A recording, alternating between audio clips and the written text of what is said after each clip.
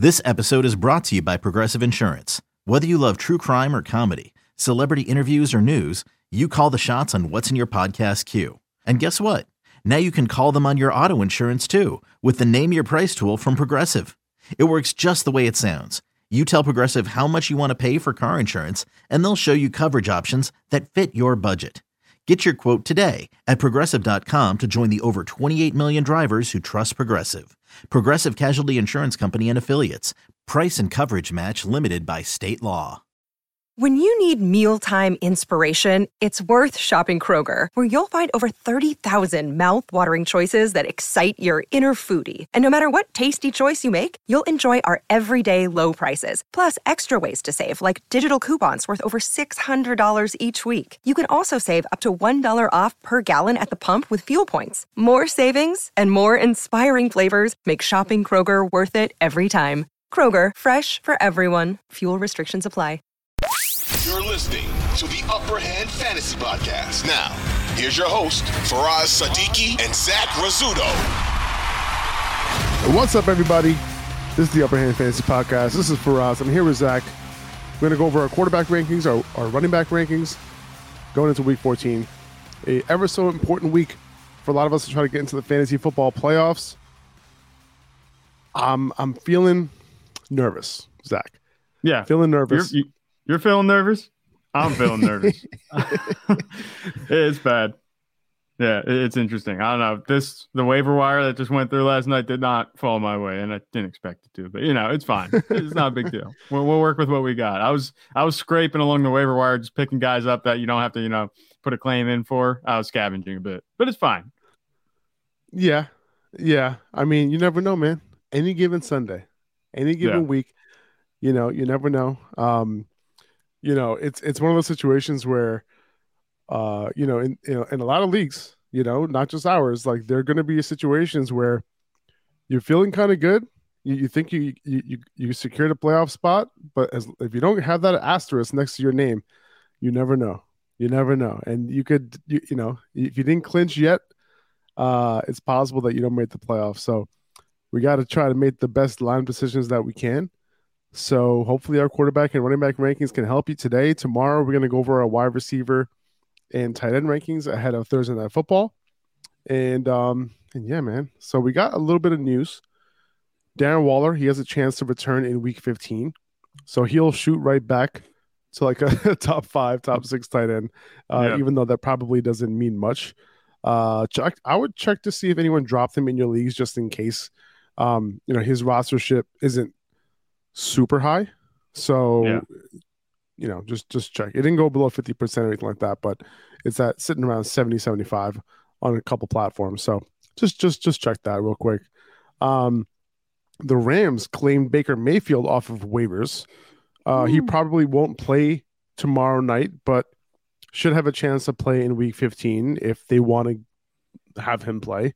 Unfortunately, he doesn't have the weapons to really thrive at all. No. And it's mutual. His weapons also don't have a quarterback for them to thrive either. So right, it's mutual. That pickup was just to ride out the rest of the season with not undrafted, and backup guy, career backups. It's just to have somebody with a little bit of experience, kind of guiding the offense. The offense isn't going to be any better with Baker Mayfield. It's not like Baker Mayfield changes the trajectory of this offense. It's not like, what's his name? I forget. Van Jefferson becomes relevant suddenly, or Ben Skoranek becomes relevant suddenly. I don't know. Tyler Higbee was the only one that I was really kind of thinking maybe you could start just because he is a tight end, and that they've had a rough go of it this season. So I think that Baker Mayfield is just more of the same. It's not going to change anything. You can start him maybe if you're in a bad spot, but outside of that, there's plenty of other guys that you picked up this week or you could pick up still maybe in like Tyler Huntley, even Brock Purdy. I'd rather start him. So yeah, and we're talking about 2 quarterback leagues here. Like there's no way Baker Mayfield will get anywhere close to a top 15 quarterback this season. Right. It's not going to happen. So 2 quarterback leagues, that's the only league he'll be relevant in. Yeah, these are guys we're talking about. They're firmly out of the top 24, even I'd say. They're just out there starts, maybe dart throws, see what you can get this week. We're not talking about starting these guys over hardly anybody else.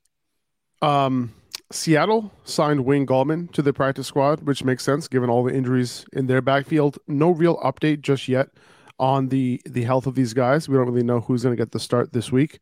So we'll kind of update you as we go. Yeah. Lamar Jackson, he has a sprained PCL, which is a 1 to 3 week injury. So that was kind of in line of what we thought, kind of coming into the week, but now it's kind of confirmed that he does have a PCL and, he'll be out. It's possible that he's out for a couple of weeks. If you picked up Tyler Huntley, you could start him this week and you could start him over the next couple of weeks as well, potentially. 1 quarterback leagues, and then in 2 quarterback leagues, if you landed them, you're feeling pretty good about that.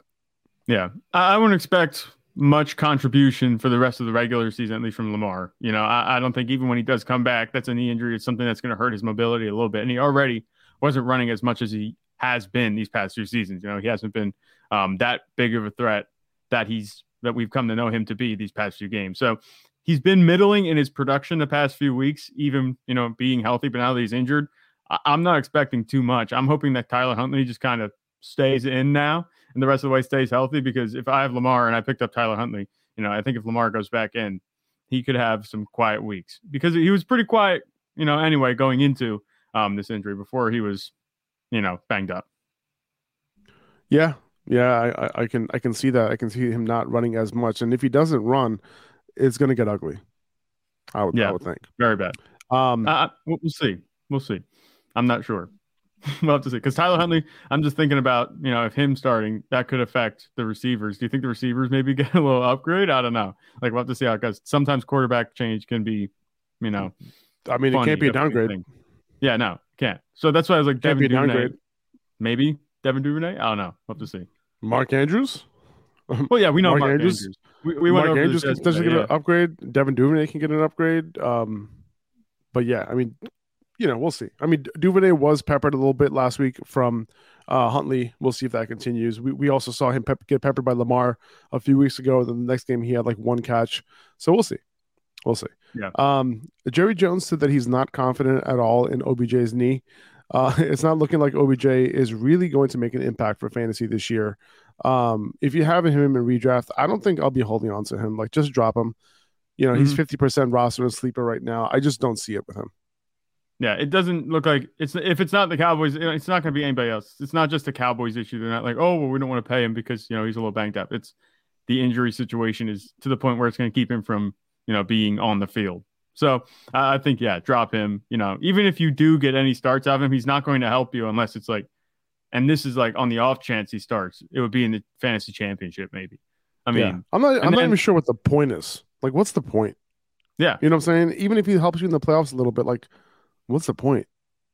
Yeah, unless you have a receiver that goes down these next few weeks and you need someone right. You're in playoff position, there's no reason. Either fantasy or real life. I'm talking about life. Yeah, in real life. What's the point of the Cowboys? What's the point of the Cowboys signing him? To be honest with you, there's not any. Gallup's fine. Yeah, Gallup's fine. CeeDee Lamb's fine. Dalton Schultz is fine. The offense is working as is. It would just be a luxury ad, which Dallas doesn't usually do. But I saw a post somewhere. I think it was in the comment section of one of the fan pages. They're like, there was a report that said Jerry Jones was willing to get uncomfortable with, the contract length, the contract amount that he would sign prospectively, sign OBJ for.